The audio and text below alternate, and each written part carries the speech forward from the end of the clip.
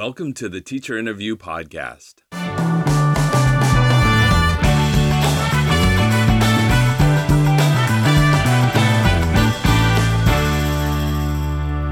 I'm your host, Wes Creasel. I work as Director of Innovation and Instructional Support in Fullerton School District, and every week we sit down and get to know a teacher better. My goal is to learn what drives and guides teachers, especially when venturing into that risky territory of trying something new. Join me. Today on the Teacher Interview Podcast, we spend time with Linda Kelly. She teaches at Sunset Lane Elementary School in Fullerton. Get it. Well, Linda, welcome. Thanks for agreeing to do this. That's your turn to say. Thanks, Wes. I'm so thrilled to be here. There you go. That's your time to say you weren't being forced. We're going to start with a little bit of talk about how you got into teaching, and then I did some pre-interviews with some people that you referred me to, and so I have some quotes from them that we will address or bring into the conversation and get your reaction. But our general themes are risk-taking, innovation, trying things new, and we'll try to touch on those as we go. So without further ado, tell me, how'd you get into teaching? Well, I was one of those that always wanted to be a teacher. Really? When I was a child, you could always find me with my little chalkboard that I got for Christmas one year, pretending to be a teacher. A chalkboard for Christmas, so I you did. could pretend to be a teacher. So Wow. I knew at that young age that I was destined to become a teacher. I did not have anyone in my family that was a teacher. My mom was a nurse, and most of her sisters were nurses. But I had such a positive experience in school myself that I knew from some of the teachers that I really, really enjoyed that I would one day want to be a teacher. That's cool. So do you remember a specific teacher's name? My favorite teacher was my third grade teacher, Miss Moriarty. Okay. And That's a great name. Moriarty, I know. I also had a teacher named Mrs. Wigglesworth. So this was back in Ohio, where I don't know how I ended up with these names. But Miss Moriarty just made learning fun. She was cool. really into art, and she just inspired everyone in the class to be the best that they could be. So I just enjoyed every moment in that third grade year. Not all of my elementary school years were that great, but I think just seeing how some of the teachers that I enjoyed really did embrace the learning aspect of teaching and made it not only fun, but I could see that they loved what they were doing. Oh, that's great. I love that. So how did you, from third grade, let's go forward a little. So I graduated from high school way back in 1978, and I had already knew that I was going to be selected in a college where they had a teacher education program. Okay. So I went to Bowling Green State University, and actually I went away to college with my kindergarten best friend. Really? She and I remained friends all through elementary, junior high, and high school, and both decided we wanted to be teachers. Wow. So we headed off to Bowling Green and both pursued the elementary teaching credential at that time.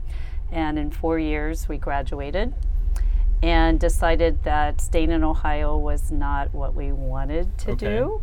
And so we hopped into my 1978 Chevy Chevette, drove across the country, and landed in Anaheim, California. That's a great story. But Anaheim, why was that the destination? Well, I had a great aunt and uncle who every year would come back to Ohio to visit my parents. Okay. And they would talk about Disneyland and the beach and, just how beautiful California was. So around my sophomore, junior year of college, I thought, you know what, I need to go check this out. I love that. So another friend of mine, we came out for spring break my junior year of college, and we went to all the places. Disneyland, we were in Hollywood, we were in Palm Springs, we went to Laguna Beach. In a week's time, and mind you, this is March, we did as much as we could in that week's time. I went back and I said, I'm out. I am moving to California. That's a bold move. It was a very bold move because I had no job. Okay. That's a bolder move. I had a place to live. My great aunt and uncle said, you know what? We live in this mobile home park. You can come and live with us till you get a job. That's Okay. all I needed. Yeah. An invite. I'm like, okay, I'll Okay. go. And so from there into actually a teaching position. Well, my first year in California, there were no jobs. This was 1982. And I tried to apply for different positions, and there just weren't any available jobs. So I ended up getting a job at a preschool Okay. in Yorba Linda. Okay.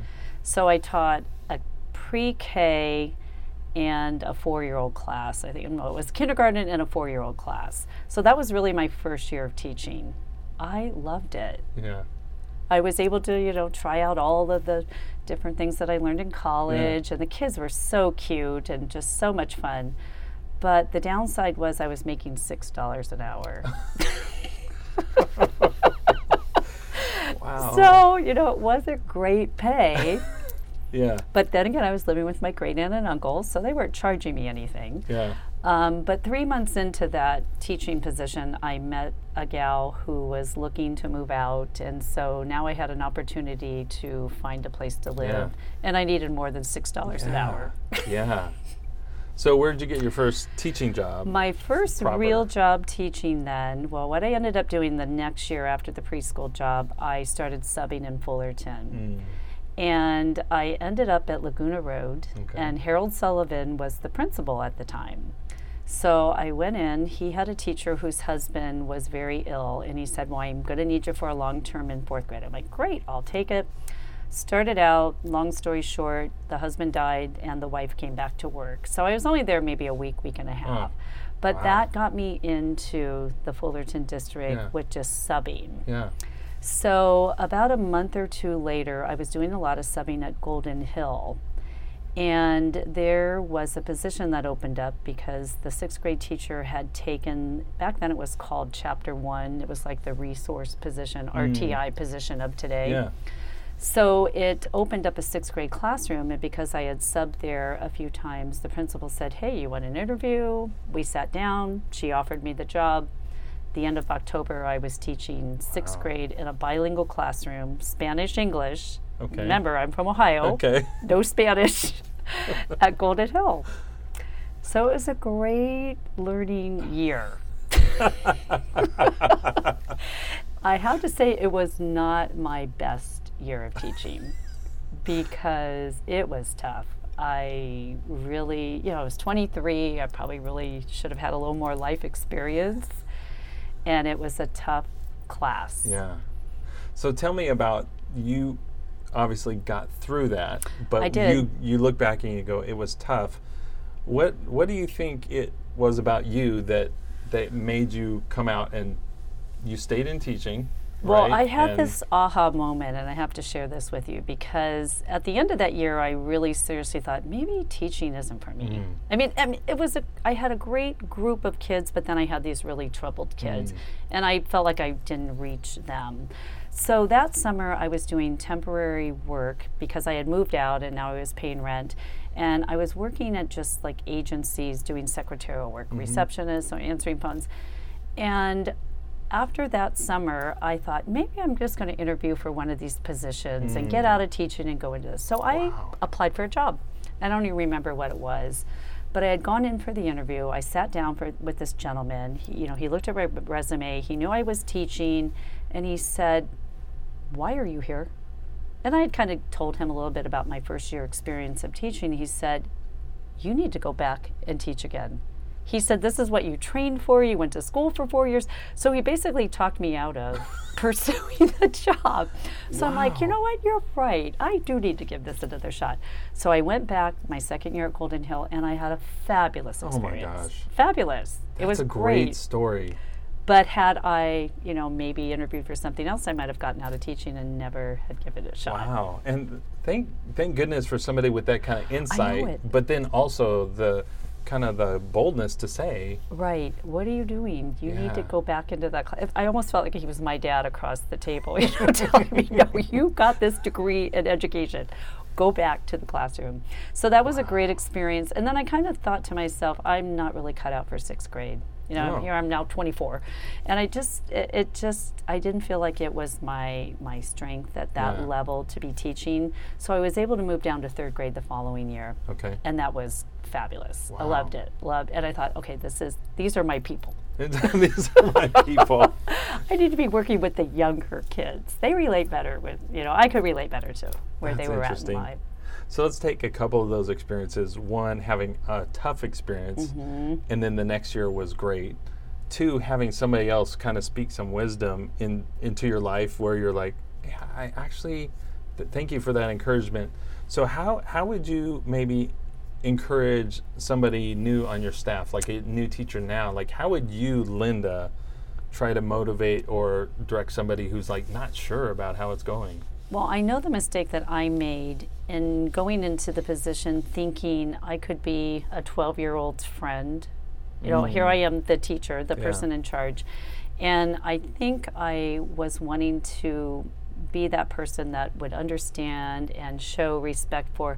But in turn, I don't believe my students looked at me as the person in charge. I was trying to be more of their friend, and that didn't work. So I had to kind of learn the hard way that you have to go into this, a classroom saying, I am the person in charge, but I'm going to love you whether you screw up or not. But I am the person who's going to be making, the decisions and what we do and how we do it. And I think when kids know that going in, then they begin to respect you as that teacher. Yeah. And I didn't do that first year. Yeah. So my advice would be, you definitely have to develop your discipline plan and make sure that it is one that you can use throughout the year and be positive, and yet know that there are consequences for behavior that you don't like. Yeah.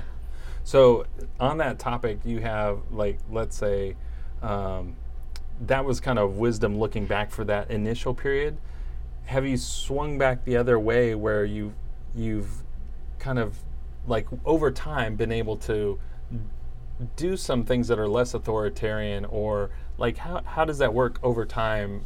How do you look at that? I think for me, because now I'm fast forward back in 6th grade, Right. and I had not been in 6th grade for over 30 years. Oh, so that's a recent change. Yeah, just last year Okay. was my first year back in 6th grade. Okay. And I think, the wisdom as a parent that I've acquired and having my own children, and then just all the years of teaching experience, I mean, you can't replace that. No. You just build on what you've learned along the way. And kids are different today. I mean, every year you see the differences in our students. And I think it's so important that you're moving forward with them, because the way I taught back in 1983 definitely is not the year I'm teaching in 2018. And even last year, I mean, every year I see that as a teacher, you have to be willing to learn the way they're learning and change your direction of how you're teaching them the way that you can tap into, their style of learning. And it's not the way I learned. Yeah, I'm just going to repeat that phrase, learn the way they're learning. That's interesting. So not only just teach the way they're learning, but kind of like really picking up on how they learn and trying to almost experience it yourself, like afresh or anew. Absolutely. I mean, and I'm so thankful that I've had lots of opportunity, through different workshops and trainings and things that people throughout my life have brought in. And I think the biggest change for me was about 5 or 6 years ago when I went through the technology program that Ted Lai directed. And once a month we went to some location, and he taught us a new piece of technology. And this is back when we were just starting to implement iPads. You maybe had one in your class. And we were just starting to learn about laptops and everything. But every month he would teach us a new trick of how to integrate it into the classroom. But the part that really stood out for me was that we had to do a project. We had to do something with what he taught us. So we'd go back in the classroom, we would use our students to integrate whatever new lesson he had taught us about, and that solidified my learning and then allowed me to see, wow, what a difference this is making with my students. Yeah. So he was definitely my inspiration into using technology, because I didn't know anything. I really didn't. So, and I was even hesitant on taking the class. I thought, oh, this is kind of going into that unknown water. And I'm like, I don't know if I can do this and keep up with all these other people who seem to have a lot more knowledge than me. But I'm telling you, he let us take the steps that where we were at, and I learned so much from that man. That's great. I mean, he's definitely been my inspiration. So let's go back just a little bit. You were unsure about the class, but you did it. So who convinced you, or what was that step? What was it in you that said yes? I felt like I had nothing to lose. I went into it going, you know what, if I can't keep up with it, I'm sure he'll let me drop the class. Because he'll be like, you just need to go and maybe watch some YouTubes or videos or something. But I thought, you know what, if I don't try, then I'm going to be missing out on a lot of learning. I mean, and I felt the same way when I moved to California. I could have stayed in Ohio and maybe eventually found a job.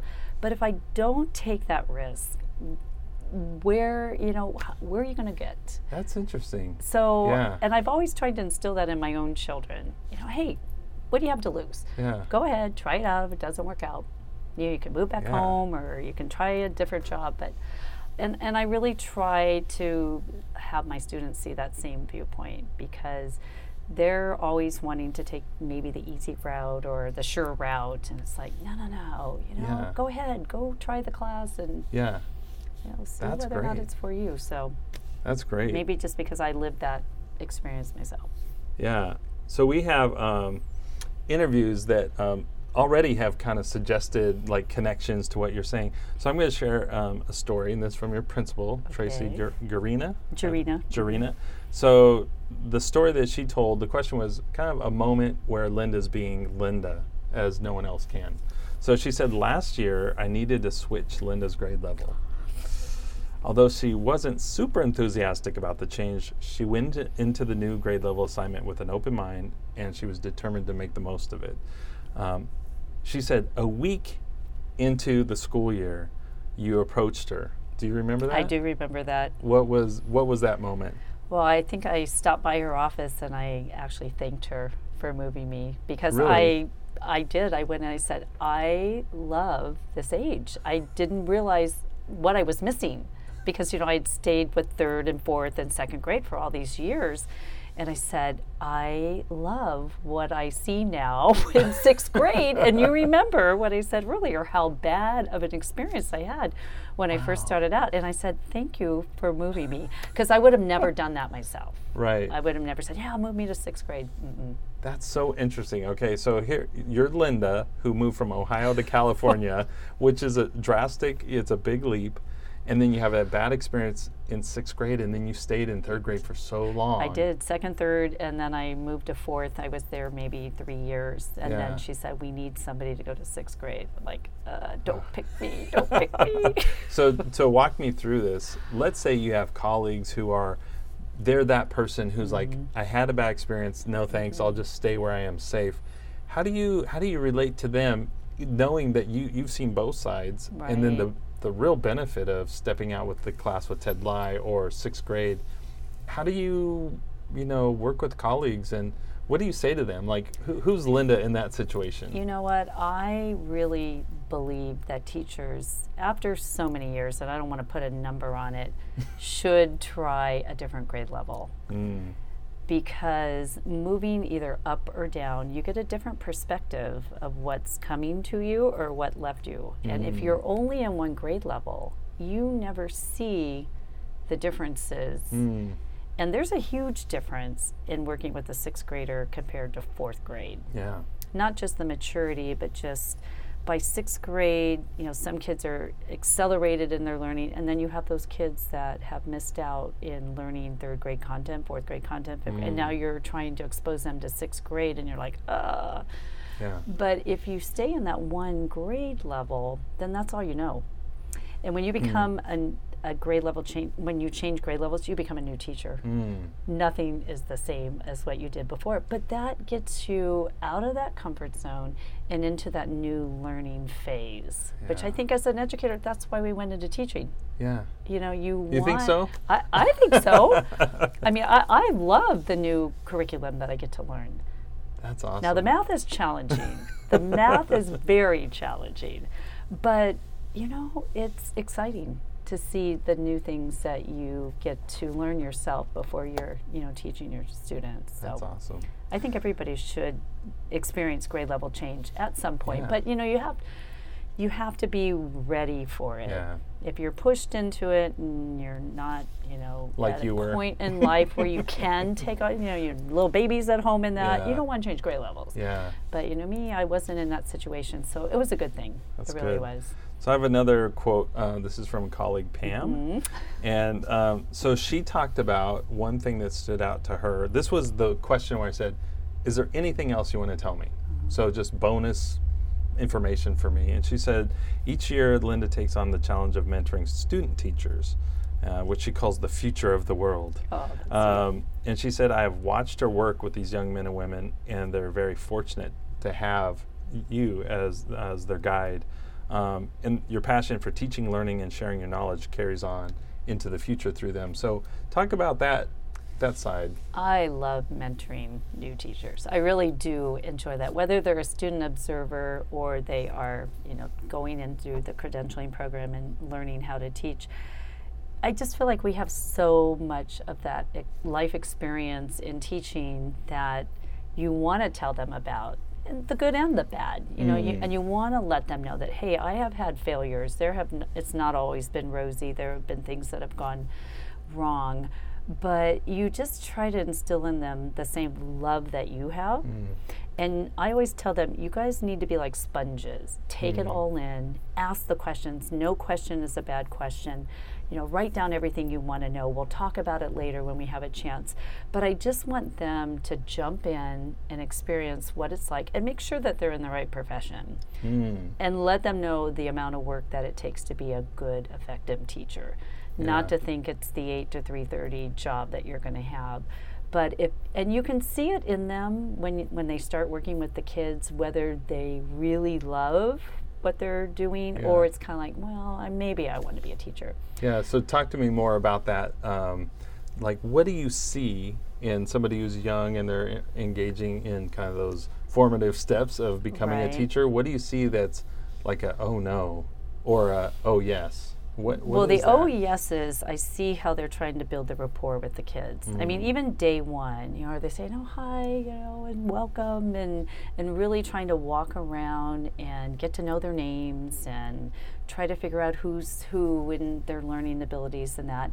And then even when you say, okay, I want you to take a small group, and they're like, oh, sure, and they'll jump right in and start doing things, versus maybe someone who you can tell doesn't interact with the kids at all, or they don't ask you any questions about the day's events. But when you have a good one, and they'll even like send you an email or a text, hey, how did that go with so-and-so's parent, knowing that I had a conference or something. Yeah. And they're doing things beyond the time that they're with me. I'm like, well, this kid's a star. You really want to help that person, hopefully get a job down the road. And we've had some great candidates from Cal State. I mean, I really have been impressed with their program and been very fortunate to have both the observers and the student teachers on our campus, because they've been top-notch kids so far.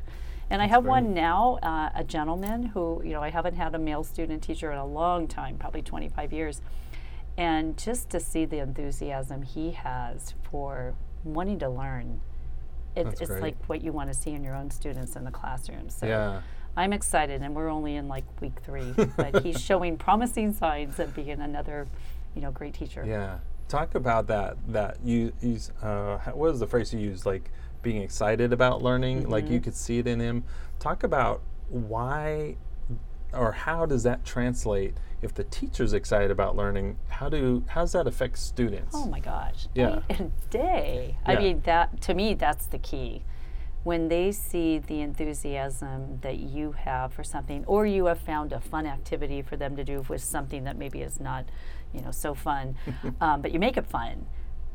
It's the difference with, I think, the kids, number one, getting excited about it, and maybe hopefully learning and remembering what you've taught. And not everything can be, a fun and game, but if you try to at least bring the enthusiasm that you have for teaching it, And even the things that aren't so fun, if you just say, hey guys, I know this is tough, but hey, we're gonna work through this together, and I'm here to help you, blah, blah, blah. If they know that you are invested in what they're learning, then they're gonna do their best to try to learn it. Even the kids that struggle, I mean, if they see that you are really wanting to help them, then they're gonna respond. So pretend I'm that student teacher who's on the border. Like, I don't quite get that.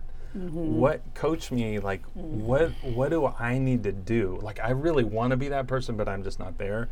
What behaviors does that teacher exhibit where I'm really that tuned into the student? What should I be doing or saying? And that's tough. That's a hard call, because that's why I gave that question to you. And I've run into that before, because you want them to take the initiative and see with their own eyes what they should be doing and how they should be helping. But there are some that I've had in the past that don't see that. Yeah. So you have to do more of the coaching. Hey, Wes, why don't you go over there? Susie needs some help reading this passage. Why don't you go ahead and read that to her? So you're giving them more direct. Like something they wouldn't pick up on as a need. Right. And you give them that direction. Yep. Okay, so or you might have a direct, a plan that you've written down on paper. So when they come in that morning, okay, here's your list of things that I want you to do today. So you in time-wise and that you go ahead and some people operate better that way, but you hope that you see a candidate that's more in tune with the whole classroom setting. And after they've watched you for a few days, they kind of get the flow of your room and how you operate and the structure of the classroom. And, when they start asking you questions, they want to know more. To me, that's like the key. That's cool. That's the key. Okay, so let's say you tell me, Wes, go over there and read to that student. And I do it, and I don't have any questions for you. So what's your follow-up? Like, how do you spark that next step in me? What do you... That's a hard I know, one. That's why I'm asking you. And that's when you talk to the supervisor in private and you say, I've worked with Wes, I've really tried to help him, but maybe he should be selling cars.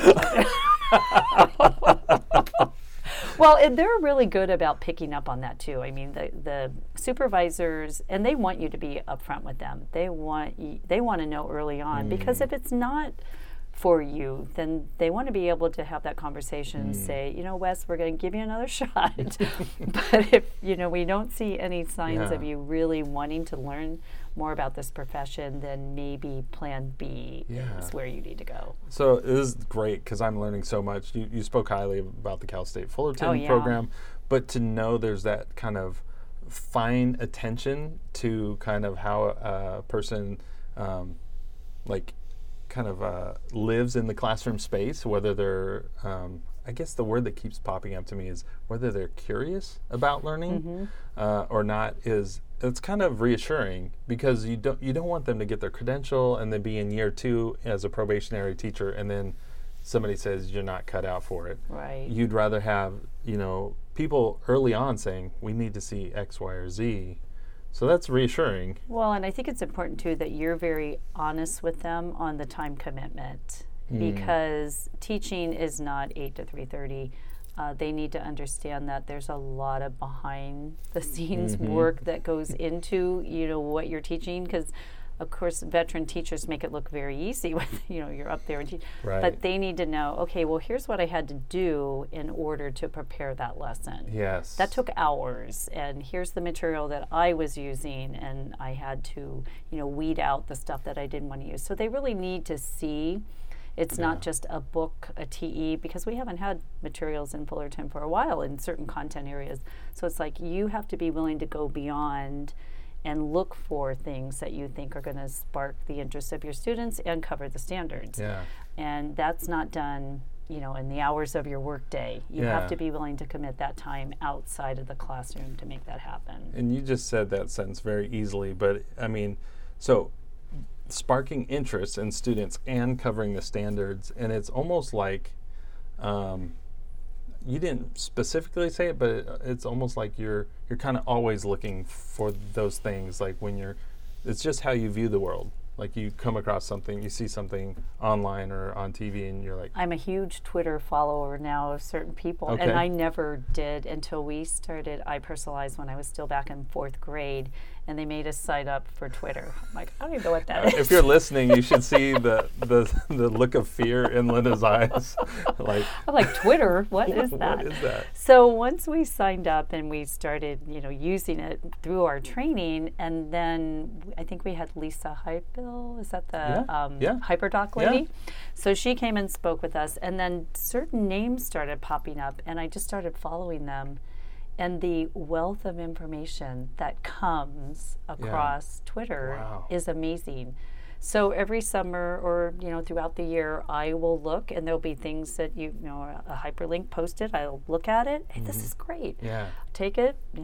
So that's been, and that's one thing I share with my student teacher. I said, you need to get her Twitter. You need to start following. Yeah. And certain people you just learn about along the way. Yeah. I don't have a list to share. I just look at different stuff. Yeah. But after, like, when you guys go to the Q conferences, there's a big following then. So I just kind of look at the materials that are out there. Yeah, that's a great tip. And it goes into that, like, always being curious. And in the learning mode is Twitter is a resource that you can you can use to improve teaching and learning. It is. It's a great resource. Yeah. Because it's the newest and latest things that are out there too. Yeah. So great. you find different apps and different resources that people have posted after their conferences. They might even post their whole presentation. Right. So you just weed through the slides. Yeah. That's great. Click away. So we have we're getting close to time, but we have another quote here, and this is from your daughter, Lauren. And so the question was a moment that is significantly kind of symbolic of you. So she says, you care about your students far beyond the job description. She once told me, so this is something she had related to you. She told you about a student in your class who in the first couple days of school kept checking into the office because she didn't feel well. And then you went and sought the student out and then kind of probed into what the real issue at hand was. And the student, do you remember this? Yes, I do. Okay, this year. Oh, tell me. Well, I actually had this student in 4th grade, and she then she was in the GATE class in 4th grade, was placed in the GATE class in 5th grade. Well, then 6th grade, she did not get placed in the GATE class because she was just a school-based student. All of her friends were in the GATE class. So now, 2 years later, she's placed in a class where she doesn't really have what she considered her friends. So the second day of school, she started complaining about a stomach ache and didn't feel well, and went to the office, and they sent her home. Well, the next day she showed up, and she was just hysterical in tears and everything, and she didn't want to come into the class. So the secretary had called me to tell me that. She said, we're going to keep her here, but I just wanted you to know. So I'm like, okay, how do I deal with this problem?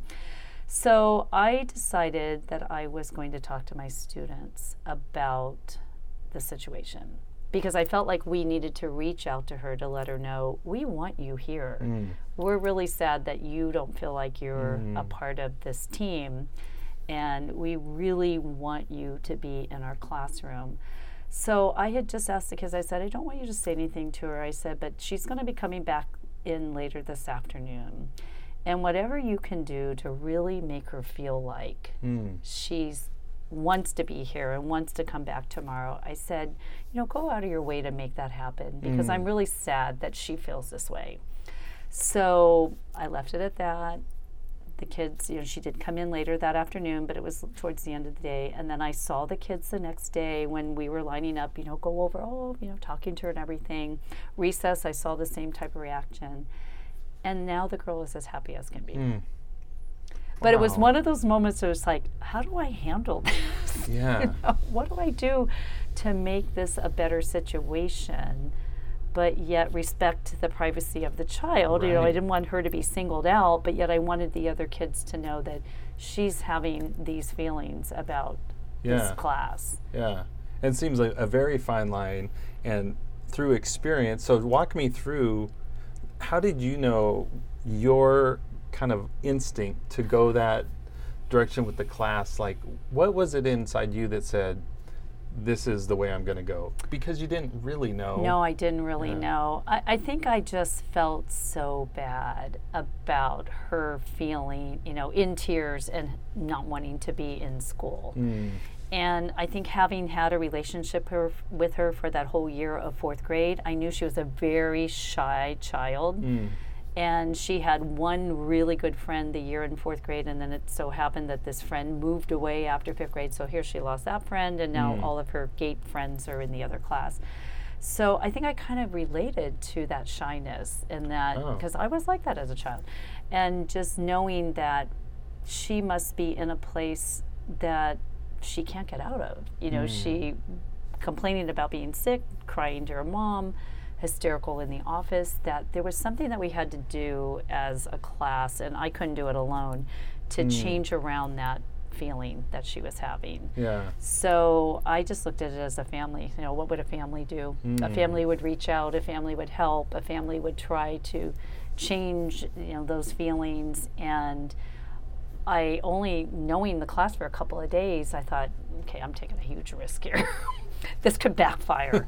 But it didn't. Yeah. It didn't. And it was so neat to see them rally around her and maybe relate to that feeling. I had a couple new kids, who were also trying to find their way into social circles. We had done some talking about different ways to make people feel at home and in a classroom. And so they really took the challenge. Yeah. And it's been a happy story. That's great. I mean, it's really, I don't want to stay on the point too long, but that, like, you did almost call it a risk, like you were taking this risk. And the fact that you realized there's kind of some humility in, I can't solve it alone. And then through, I really think there's kind of wisdom through experience that you can't fake, where you're like, it's almost like if you've seen the, some of the movies about astronauts and the things we have to do. Hidden Figures is one, Apollo 13, where it's like, we've really never done this before, but we're going to try to make this work. Exactly. I felt that way. And so you had this like emotional, I'm going to try to pull the class this way to bring the student back. It's really touching. People, if you're not crying right now, no, it's really it's one of the things, the phrase that comes to mind is teaching is an art, and it's really there's no kind of formula somebody could have put down in a book about teaching to accomplish that. Right. So, it's just beautiful. Anyways, thank you for sharing that. That's funny that Lauren mentioned that story too. Yeah, because I did tell her about it. Because it was just really one of those situations. I just thought, gosh, I got to turn this girl around. I just hate the fact that she doesn't want to be in school. Yeah. And here it is, day 3, and we're feeling this way. So, like I said, it was a risk, but luckily it worked out. Yeah.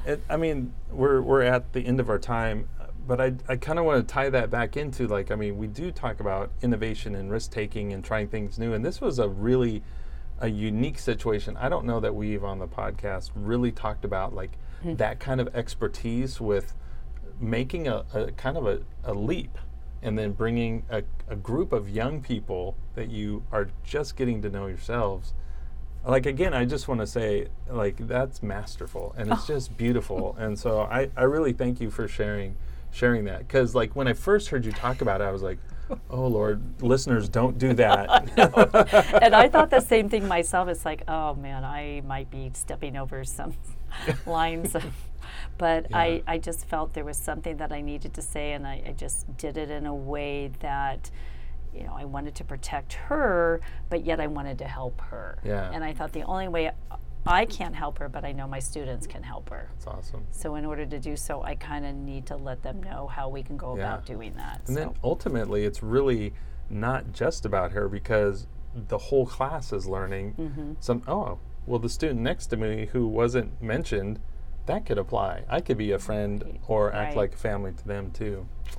Well, I just want to say thank you. That's kind of the end of our time, and thank you so much for coming down. It wasn't as bad as I thought it'd be. That's going to be our new slogan. Teacher Interview Podcast. Not as bad as you think. All right. Thanks, Linda. You're welcome. Thanks, Wes. This has been the Teacher Interview Podcast. Thank you for joining us.